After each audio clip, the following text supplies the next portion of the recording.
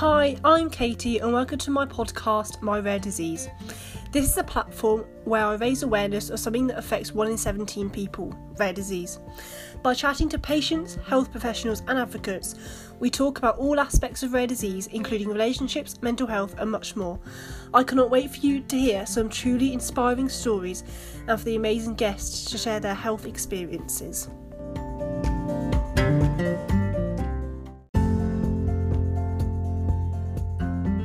I really enjoyed talking to Annabelle about her chronic illness, cystic fibrosis. Annabelle spoke openly about how she got diagnosed with a condition, how illness has changed her outlook on life, as well as the importance of psychological support for individuals with a chronic illness. Annabelle has really highlighted how much chronic illness can affect every element of your life, including schooling and friendships. Thank you, Annabelle, for sharing your story. Today is season 2. Episode 5, and I haven't recorded since February, so it's very exciting. Today I've got Annabelle with me, and we're going to be talking about her diagnosis of cystic fibrosis. So thank you so much, Annabelle, for being my guest today. It's really exciting to talk to you. Yeah, I've been looking forward to it all week. I'm raring to go. I love the attitude. Right. So you got cystic fibrosis. When were you diagnosed, and what was your diagnosis journey as such? So CF, it's a genetic condition, so I've kind of half got it from my parents. I won't bog you down with the details of genetics, but I was born with it. But I wasn't diagnosed till I was 15 months, I believe. And that was my parents started to notice that I had atomic nappies. Mm. So, that's probably not quite what you want from a 15 month baby. So that was a concern for them. And in the morning, I'd wake up, sneeze, and get these 2 massive drops of sort of mucus come out my nose every morning without fail. So again, something's not right there. Mm. And I'd also wake up with a salt ring around my headboard. This will all make more sense when I explain what CF is, don't worry. And I think my mum took me to the GP numerous times, and every time the GP would just say, yeah, she's got a chest infection, take these meds, she's, just eating something dodgy, this, that, the other. But my mum was it wouldn't stop, nothing really fixed it. So she went back a final time. I don't know how many times it was. And I think eventually the doctor said, okay, I'll refer you to the respiratory team at the John Radcliffe. Mm-hmm. They went along to this appointment, and I think, again, I was only 15 months, so I don't really know what happened, yeah. Obviously. But they did all sorts of tests, and I think my mum found it really hard because suddenly this baby was snatched up, blood tests, oxygen tanks. It wasn't very nice for her at all. And then I suppose a few months later they called and said, we need to talk to you properly. And my mum said, well, we're on holiday to Spain next week, so we can't come in. Yeah. They said, you enjoy your holiday. And I think my parents kind of understood that they knew what was coming, that it was going to be a confirmed case of CF. Yeah. So because I've had it all my life, I've never lived without it. I've never lived without the knowledge of having a condition, an illness, having to do treatments, medications, hospitals, doctors. It's always there. Yeah. And I suppose unlike some other chronic illnesses, I never had a day where it was like, oh my god, my life, I've got this diagnosis and your life changes. So there was no beginning of my sort of CF journey, if that makes sense. Yeah, it's really interesting to think about that, isn't it? Because I think for a lot of people who have chronic illnesses, it is kind of normal for them to feel the way they do day to day, attend hospital appointments, experience symptoms, have tests, get results, informing friends and family. We genuinely think those things are normal, and actually it's not till I don't know, a friend who maybe not have an illness sit back and be like, wow, I never realised that's part of a condition, because it's not just the physical symptoms, it's every single step in between as such, isn't it? Every facet of your life is somewhat dominated, depending on, you know, your health at the time. But yeah, it strikes me sometimes, because when I talk to my friends about being admitted to hospital, they often they don't have beds at the hospital, you know, for the day that I need them, as in inpatient ones. And I'm having these sort of FaceTime calls with them from sitting in a bed, and they said, but you're in a bed now. I was like, yeah, but this is outpatient. So they were like, why don't you just stay there? Because it's not an inpatient bed. And it sounds so boring and mundane, but that's what blows my mind about other people not understanding or not having the perspective that we do about just anything to do with medical stuff, hospital, etc. And I really think it can, well, from my perspective anyway, I think it really does change your outlook on things. Like I think if I didn't have the condition I had, I'm not saying I could be a completely different person, but I am sure I would have maybe a different outlook on things, maybe judge certain things more, have different perspectives on things, and that's don't sound cheesy about it, but that's when sometimes actually you can think, oh, I'm actually like feel positive about being able to see things through a different perspective, because if I didn't have this, then it could be different. And it's mad how a chronic illness or rare disease or whatever can influence your life so much. Yeah, and with what you're saying about, you know, it sort of changes your perspective, but I think it took a long time for me to get to the point where I am now, as in, like, I am grateful for what, you know, what CF has done for me, but it's just things as simple as I'll sit in the garden on a sunny day and think, oh my lord, I feel okay. I'm looking at the sky, the sun is out, I can smell the grass, I'm not shut in a hospital room. You know, just the tiniest little thing. Or I can breathe today, I can breathe to the bottom of my lungs. I'm so grateful that I can do that right now. So yeah, what you were saying about sort of the perspective, I could not agree more. Yeah. So in a nutshell, I know you said genetics is very confusing, it really is. How would you summarise cystic fibrosis to someone who doesn't know what it is?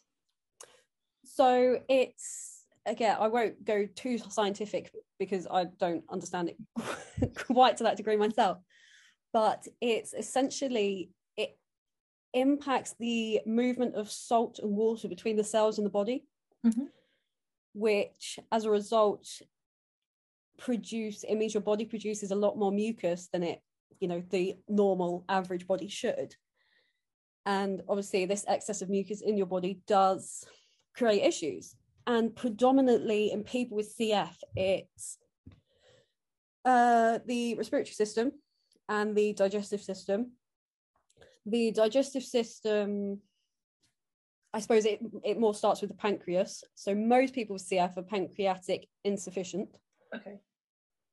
Which basically means it's so scarred up from all this mucus that it's unable to produce the enzymes that digest food. So it doesn't send the appropriate enzymes to the digestive system, and they can't break down food. And also in the digestive system, because it's all blocked up with all this mucus, we can't absorb the nutrients from the food that we should. So it's very difficult to put on weight. And you know, often if you see someone with CF, they'll often be quite small, quite skinny, because they just never thrived. And then with the lungs, it's very similar. All your airways, they start to create mucus, so they get blocked up, so they're almost like filling from the bottom with all this mucus, which means you can't get the air in. It impacts the oxygen exchange rate, so any physical sort of activity can be very, very difficult, depending on how healthy you are at the time, obviously. That's the majority of it. It affects other things, you know, your kidneys get involved, your reproductive organs get involved, but they're not quite as sort of impactful on, you know, your everyday life, I suppose. The severity of CF may, for some people, may affect some organs, not others. I'm guessing it can vary on quite a scale as well. It can. So again, as I said earlier, there's some people are pancreatic insufficient, some people aren't. I am one of those people. Mm-hmm. So I have to take tablets with all my food, and the tablets are supplements for the enzymes that my body doesn't create. Right. So I think I take about 20 of those a day with food. Mm-hmm. And this, severity wise, I remember, there are some people who become very, very, very ill by sort of my age now. So I'm 22 next week. Mm-hmm. And I know one of the girls I know who's got CF, she was on the transplant list for a lung transplant. Yeah. So that's a pretty severe case. And I remember I was in hospital once, really unwell.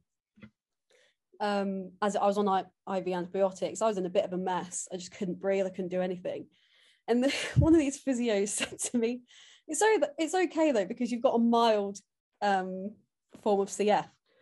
It doesn't feel very mild right now. I'm really, really struggling. Not to slag off that physio at all. My team at the Drum Mag are fantastic. It was just like, really, I do not need to hear that I've got a mild form of CF right now. No, not when you can't breathe. No, I'm not really. Oh, don't worry, it's all fine. No need to panic. Yeah, no, like I just send me home. I don't need any of your help if it's mild.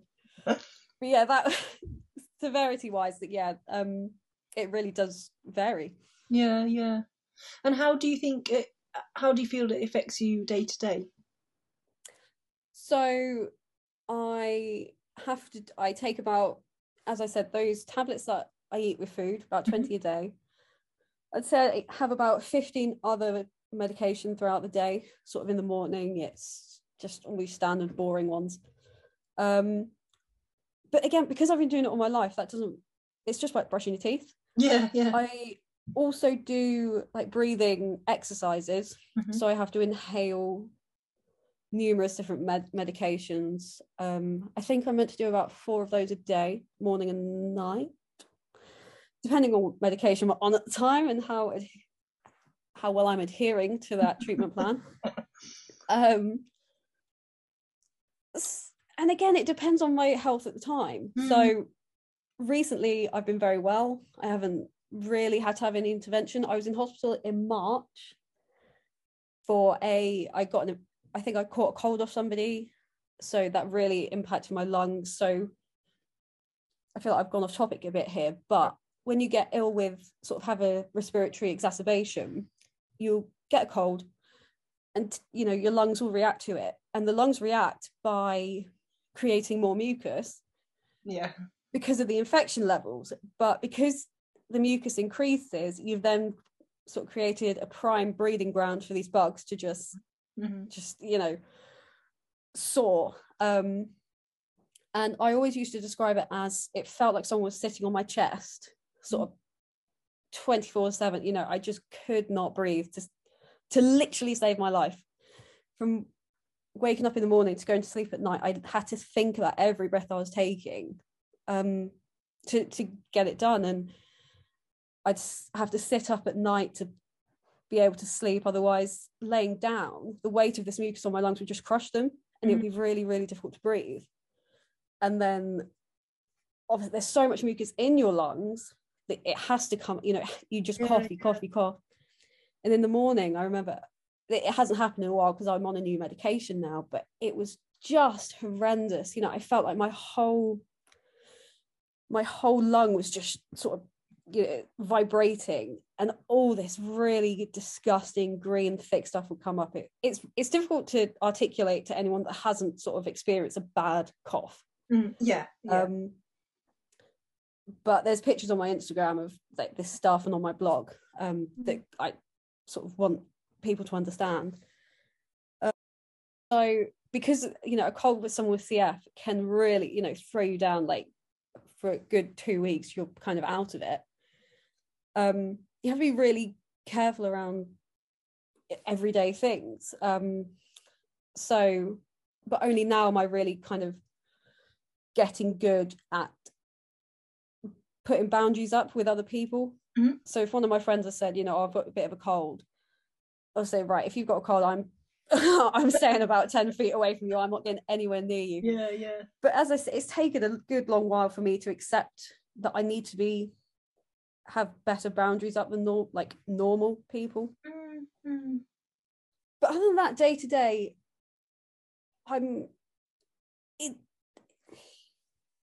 some days I'll wake up and I'll be able to do whatever, go for a walk, go for a run. I'm absolutely fine. Others, I will struggle walking the dog. It's really hit and miss sometimes. It depends on the weather, all sorts. Mm-hmm. And that's sometimes even harder because you can't even like plan things all the time, and it being unpredictable, it can be anxiety provoking. Thinking, what happens if I'm in hospital tomorrow? Or what happens if I'm meant to be meeting up with these friends but catch something? It's really tough. So again, last time I was in hospital, I hope I'm not guilt tripping anybody here, but the person that I got the cold off of back in March, I missed varsity at uni because I was in hospital. I missed a Gabrielle Aplin concert that I'd been waiting since before COVID to go to. And it was really, really hard because, everybody else gets on with their life. The outside world doesn't stop just because you're unwell or you're in hospital. It still keeps going. And that's very difficult to put up with.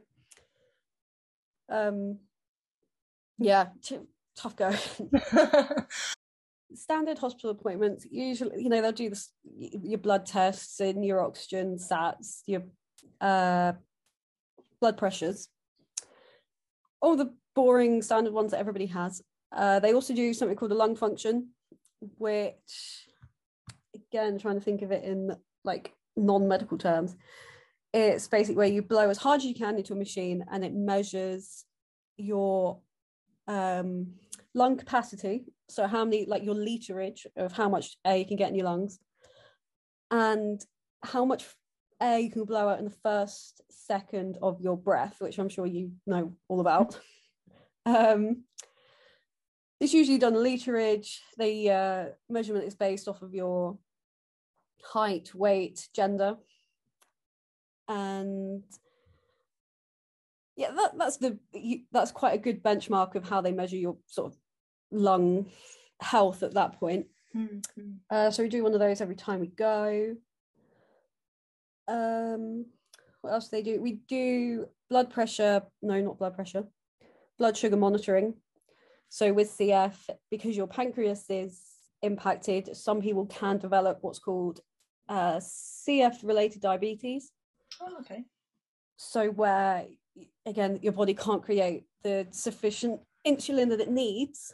So sometimes, normal diabetes, you need a bit of help with that. And they measure it by the fingerprint or the Libra sensor. And then they also do, at the annual reviews, we have ultrasound on the abdomen to see if there's any sort of constipation, any blockages, any of that. Lung x-ray.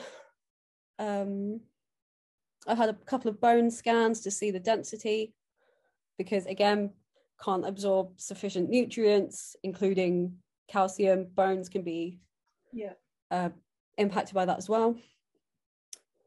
They're the standard ones that they use. I'm sure, if you've got other complications, they'll add something in. Those are usually what we do. Yeah, and the lung function tests are really interesting. I think, based on your height, weight, gender, age, potentially. I'm not sure whether age is in there. The first, second, also, I think the gas exchange.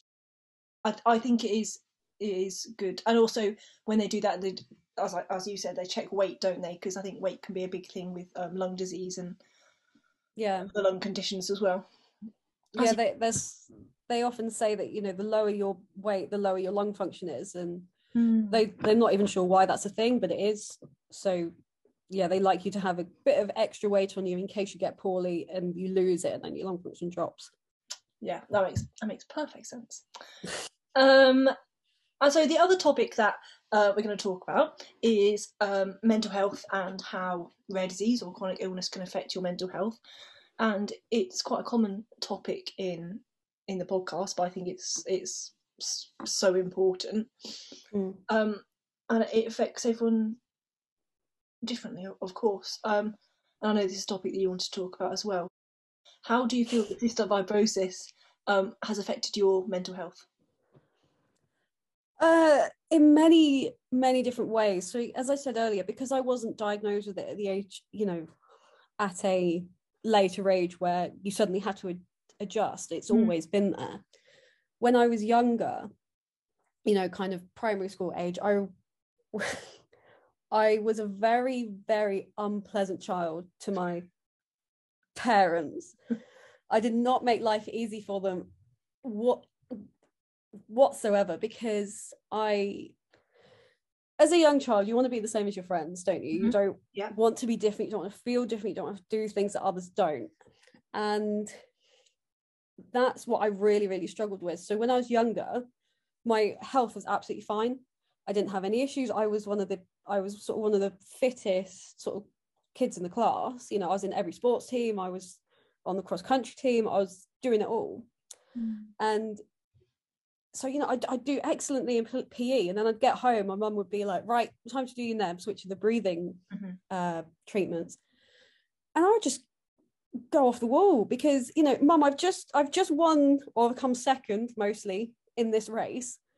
Why are you making me do all this stuff? I was really, really horrid. The doctors only want to do this to make my life miserable. Because I just could not understand. I'm not ill. There's nothing wrong with me. Why are you making me do all this stuff? And that lasted for years and years. Like, I just remember really being horrid to my parents about it. And I'm putting my foot down this time. You can't make me do it.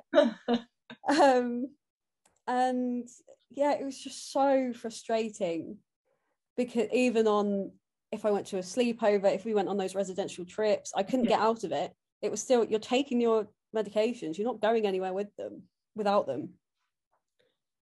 So yeah, in my sort of childhood years, I think I was always very, very angry at everything, at the world, at me, at my parents.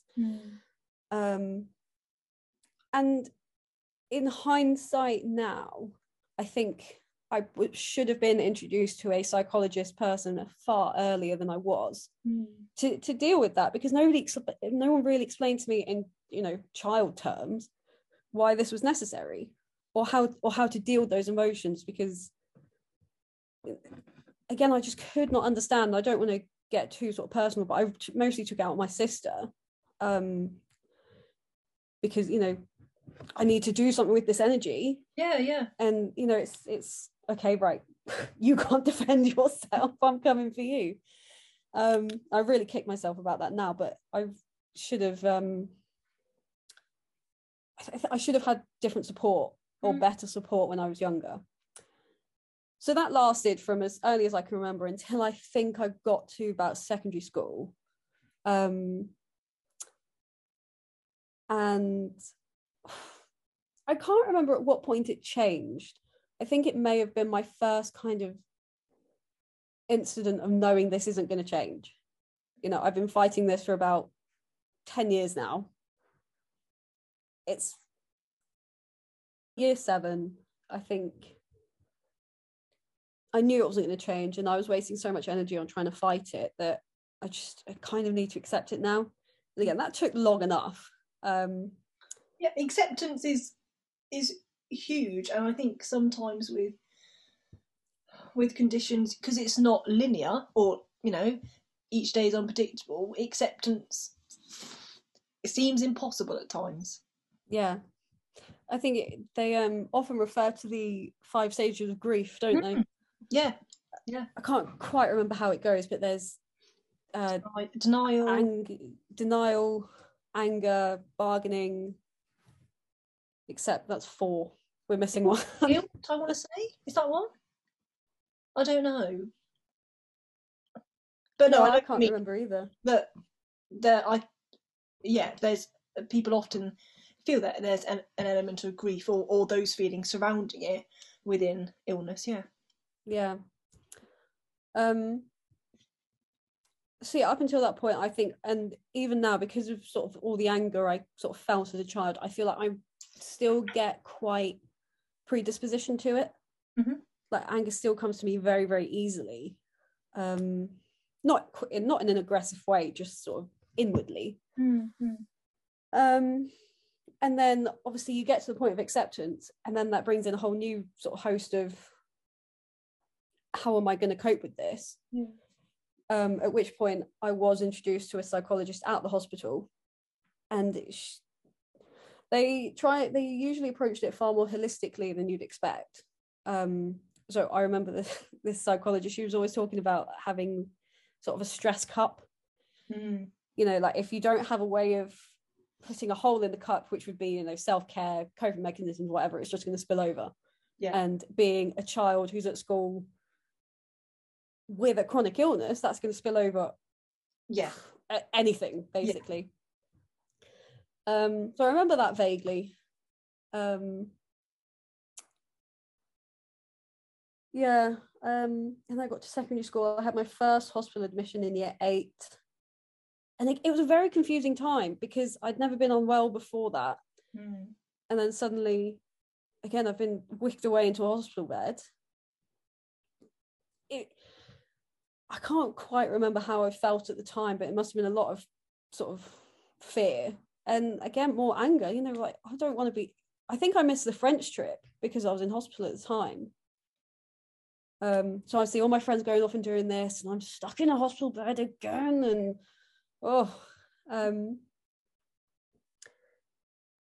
and I think secondary school was pretty straightforward, but then year 11 came, and I got a superbug called Mycobacterium. Mm-hmm. And it was a really emotional hospital appointment because I got picked up from school to go to it with both my parents. And I knew something wasn't right then when both my parents came, because usually it's just my mum because my dad works full time. Yeah. And I thought, okay, something's wrong here. Why is there both of them? And I hid in the school. My parents tried to pick me up on a school day, and I hid in the changing room toilets, and the PE teachers had to come and drag me out. So we went off to the hospital, and again, I knew something was wrong because both my teams were there. So I had the team from the Wickham Hospital, mm-hmm. which was doctor, nurse, physio, dietitian, and then I also had the team from the Oxford Hospital, which was another doctor, another physio, another of everything. Yeah. So there's about 10 people in this room, and you just know. And I remember the doctor sitting down, and he was saying, right, we're really sorry to tell you this, but you're going to have to do 4 weeks in hospital. And my other, I could see one of my other the doctor that I saw most of the time, he was sat in the other room like crying. Like, this doctor was crying for me. Oh my goodness. And that was a turning point in kind of mental health. This is year 11, like the stress of GCSEs, and now I'm going to be sat in a hospital bed for 4 weeks away from my friends, not doing what I should be doing. Yeah. Are people going to miss me? Are things going to change because I'm not there? Will I be able to fit in again once I get home? And I haven't done, that was the first and only time that I've done a 4-week admission. And every time I do a different, I'm in hospital again, I think, how on earth did I cope sat in that room? It blows my, I think it was a full 29 days. It was so depressing because I had the superbug, I couldn't leave the room really. Yeah, of course. I did, you know, I think the nurses were really empathetic towards me because I was one of the oldest on the ward. Yeah. And they could see that I was struggling, and if there wasn't another CF patient there, they'd say, okay, you know, you can come out, it's fine. So I was really depressed during that period of time that I was in. But then, to my surprise, once I got out, I also was depressed in a very different way, because, you know, I've been in a certain routine for a month in the hospital. I'm taken out of that and I'm put in a different one. You know, I'm not quite as safe as I was. I haven't got these 4 small walls keeping me together. I've got to go back to school. I've got to try and readjust. And that was really difficult. And this seemed to be quite a common occurrence every time I was admitted. So I've had 20 hospital admissions now. And I just know the routine, you know, oh God, I'm starting to get poorly, depressed, anxious about how bad it's going to get. Am I going to get a bed soon enough? Okay, I'm in hospital now. I'm stuck away from my friends, my parents, the rest of my family. I've got to deal with, you know, just the rigmarole of being in hospital. Again, depression, anxiety. Okay, I've been discharged. Now I've got to do it at home now. Depression, anxiety. What if I'm doing it wrong? What if I get poorly again? It's just so, as you say, it's not linear at all. It's all over the place. Another point where my kind of mental health was impacted was I think in about year 10, people at school started to come to know that I had this condition. Mm-hmm. And I ran really well on sports day, and somebody came up to me and said, oh, I know you've got CF, you know, how do you do it? I was like, I don't know, I don't really know much about it, I just do it. Yeah. And he said, oh, I was doing some research and you've got a life expectancy of 35. And that was the first I'd ever heard of it. Like, no, I'd never known before that, you know, we had a limited life expectancy. And again, that just kicked me completely because, you know, I'm 15 and I've just been told that I've got a life expectancy of like 35. That's pretty hard to swallow. And I remember going to my mum and saying, someone at school said this. And she was like, we were told not to lie to you when you ask questions. And then we had the discussion about life expectancy, which is much better now. Like, the prognosis now is so much better than it was. I think about at least half of people with CF are sort of reaching beyond 40, which is big thumbs up. But I think in terms of sort of mental health through just in general, you know, anxiety and depression are big ones. Mm-hmm. For what I've just said, you know, I'm depressed because I can't do what my friends are doing. I don't know how this is going to affect me long term. Am I not going to be able to do the things I want to do? And just being unwell, you know, I'm stuck in bed, I can't breathe. This is horrendous. Yeah. Anxiety of, I don't know what's coming next. You know, there's been a couple of occasions where I've been really sort of unwell to the point of like having to be sort of ambulances, A&E, mm-hmm. And that can come out of nowhere.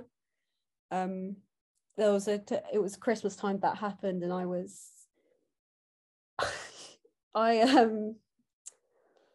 I'm quite wrestly with like friends and family members, you know, it's just good banter. And I got body slammed sort of in one of these wrestling matches, and suddenly this sort of little pocket of blood came up from my lungs. And that's not that uncommon, so I wasn't too worried.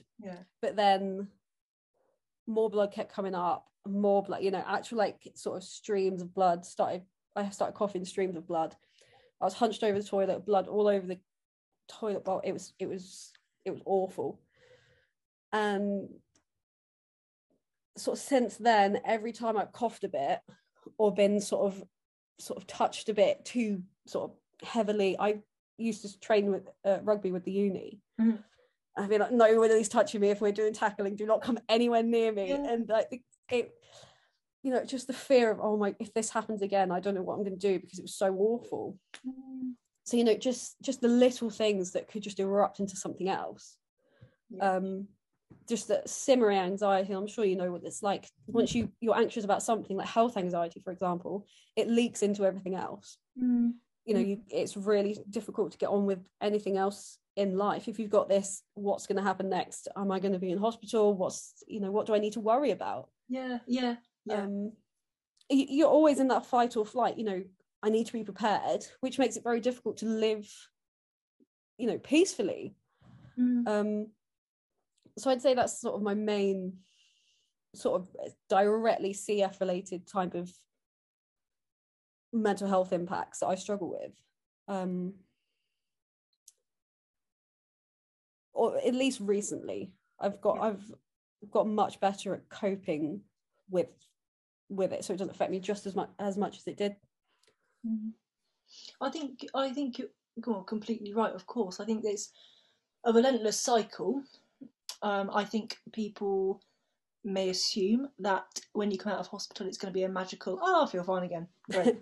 But actually you have to adapt physically and emotionally, because I think we've also got to remember that when you're in hospital, you know you're getting the care you need.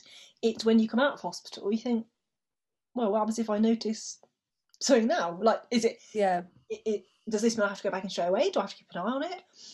And yeah, and I really resonated with what you said just now about having to kind of be prepared. I mean, really not in a positive way, but kind of looking out for maybe looking out for symptoms sometimes.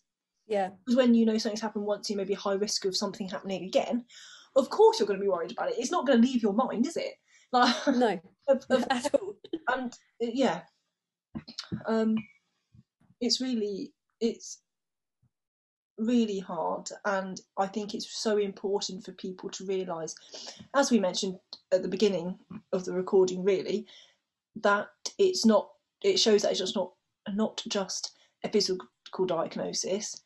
You know, school, friends, family, so many different... It leaks into everything. Yeah, exactly. And in terms of coping skills, as in when you're at uni, when you're at school, or now, what have you kind of learned to use? Well, I've been through, like, I'm just trying to sort of rack up a list, but I've had quite a lot of psychologists, counsellors that I've been through at various points that I've got through the hospital, or I've sort of gone out and looked for myself.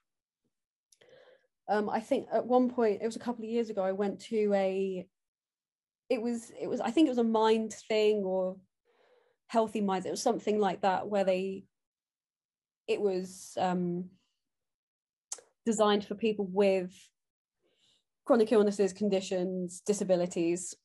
And that, as much, I can't really remember it now because it was about 3-4 years ago, but I remember sitting in a room there was a woman who had diabetes, there was a man who had cancer, and there was a other lady with some sort of physical sort of mobility disability.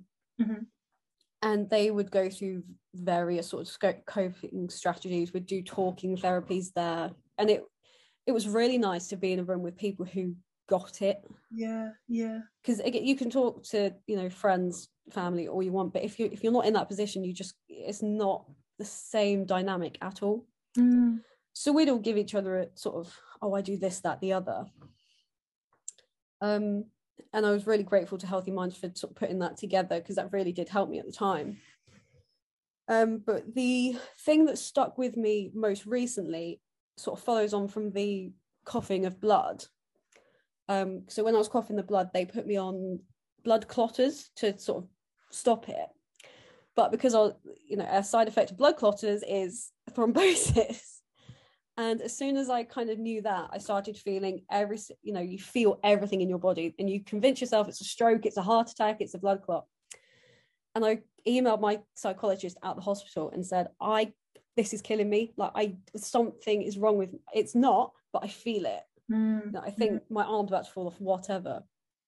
And she said, she then went on to describe the health anxiety, and how if you're stressed about other things in your life, then your brain is going to sort of its outlet is whatever's sort of the problem right in front of you that you're going to blow up. Yeah. And at the time, I think I had deadlines due, I had sort of, personal issues elsewhere. And she said, you've got to quiet your mind. And she sent me these like mindfulness, meditation type things. She said, you just need to like slow your brain down, because you are going you never stop. And that's why when these things happen, you just can't cope. So in the last 6 months, I think I've picked up on meditation, journaling, just to get it all out, because I as I'm sure many people do, I just feel like I'm going 100 miles an hour all the time. So meditation, big one. Journaling, I spend a lot of time outside. And I just talk. I talk all the time. You can never get me to stop. And And I think that's all it is. It's nothing too complex. I mean, I've had different sort of specific issues in regard to my health, mental health with Thea at different points.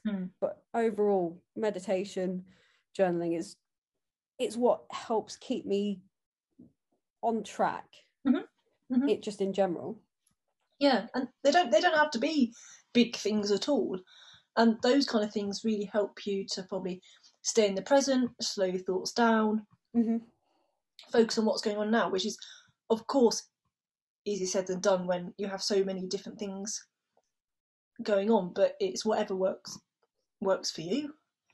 Yeah. And that's a huge thing. And I also think I don't sound patronising at all, but it's so great about reaching out to a psychologist, because I really think there's a difference between saying that you're struggling with depression or anxiety due to a condition, but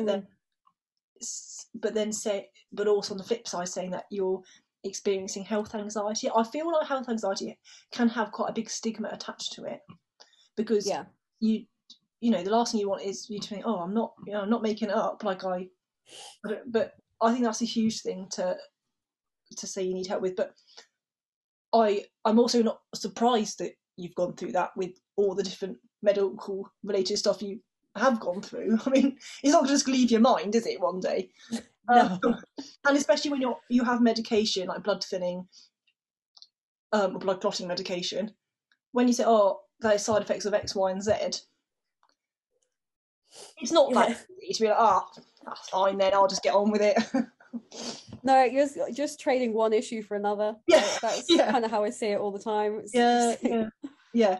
And especially when you're in the trialing phase of medication, like, because I mean, some medication works really fine, cool, but some medication you're fully aware that the first however many weeks it could be a bit rocky.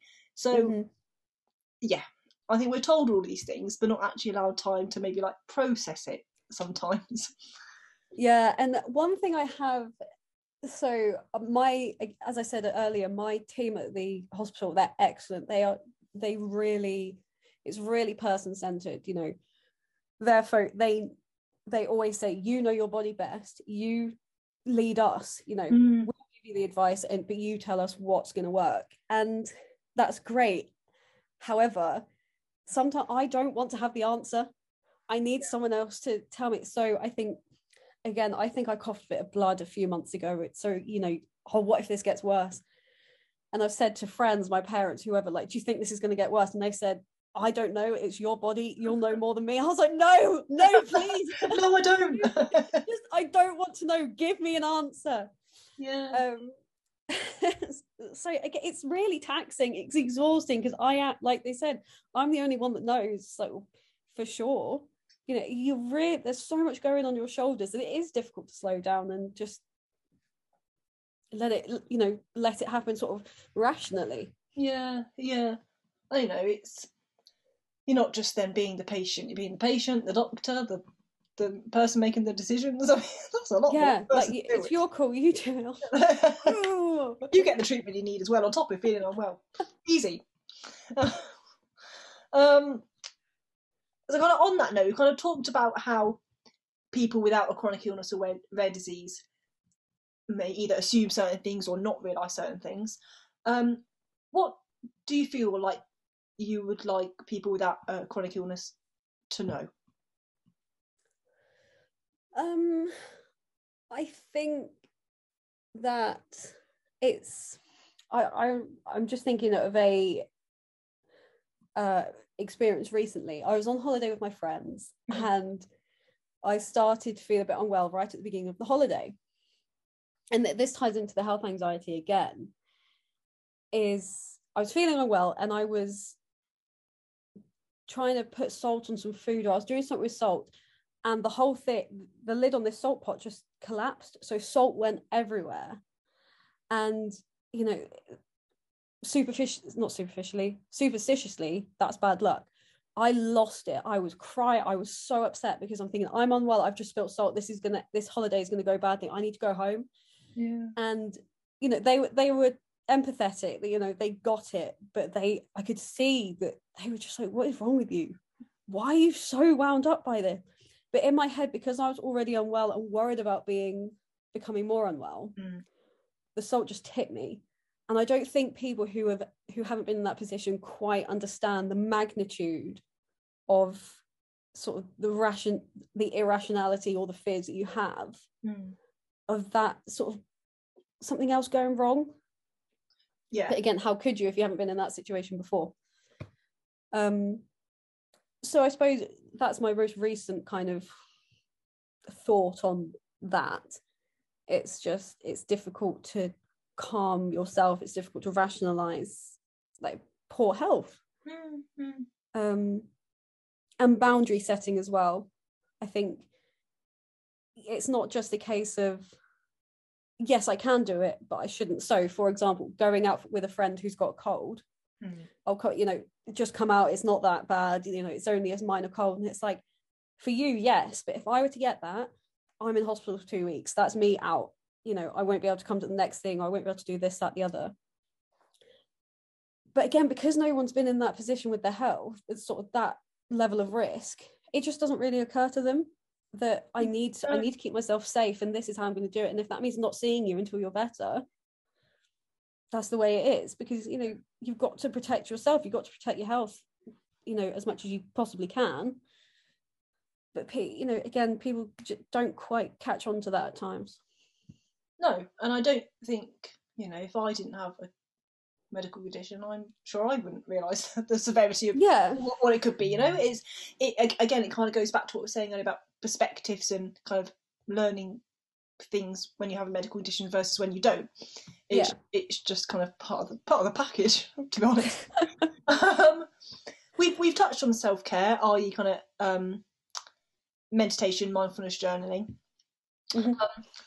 already, and I know you touched on kind of talking, knowing someone else that has cystic fibrosis, and I think, again, that can be really helpful to talk to someone who either has exactly the same condition as you or has another chronic illness, because you can always relate on some level with certain things. But to finish off, and I ask everyone, but don't feel pressured, what are 3 words you would use to sum up your either CF or kind of your like medical, I don't like saying journey, so I'm not going to say it, I mean like experiences? I wish I had a dictionary in front of me, because I'm not going to do myself justice like this. I don't know if I've got 3 words, but I definitely, one thing, it's very insightful, because I feel like given my, I've got my own perspective, and for that reason I can empathize with somebody else in a similar situation, just not quite, maybe not medical, but in other situations. I feel like I can relate a bit more. I can see where they're coming from. I can be a lot more patient with other people who struggle with whatever it is they struggle with.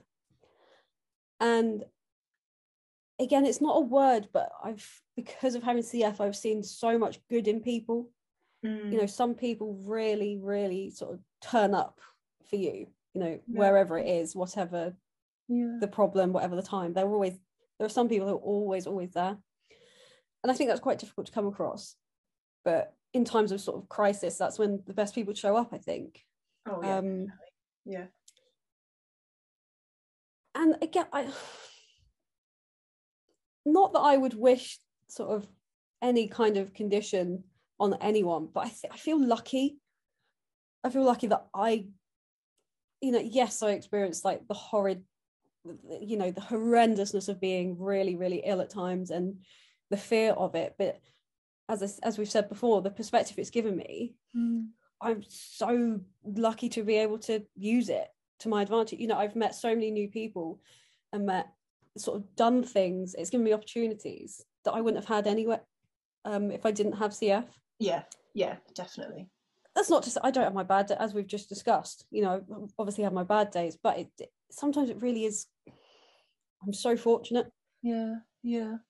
So yeah, not quite 3 words, but that's right. 3 pieces. A vibe. That's okay. That's fine. It's very positive. And lastly, do you have a quote? Don't worry if not. I do. I've got it written down somewhere. Again, not quite about sort of CF specifically, Mm. but it goes, you can't do anything about the length of your life, but you can do something about its width and depth. I love that. And it, yeah, so again, not to touch on life expectancy again, you know, I probably don't have as long as everybody else. However, having CF has meant I've got to do so, you know, I've done charity runs, I can't list it off the top of my head right now, but it's brought me closer with so many people, and people have come to me and said, you know, I feel so much better about being open with my condition because I've seen what you say on your Instagram and your blog. It's like, oh my God, I've made a difference. Yeah. And that, yeah, I love that quote because it resonates so much. Yeah. Well, I'm going to end this episode. I wrote a couple of things down when you were talking about being angry about things, about not having nebulizers, and I wrote down that I used to scream when having a nebulizer, and once I kicked a nurse because I didn't want to have an injection. So don't feel bad. Same. We've all done it. I mean, who would want this to happen to them? So yeah. Oh yeah. Yeah. We've all done it. I need a student nurse in the face once, completely by accident, but she was helping this other nurse sort of take my blood, and you know, reflexes clocked this poor student nurse in the face. I hope it didn't sort of sway her from continuing her degree, but on that note, thank you, Annabelle. It's been so great to talk to you. Thank you so much.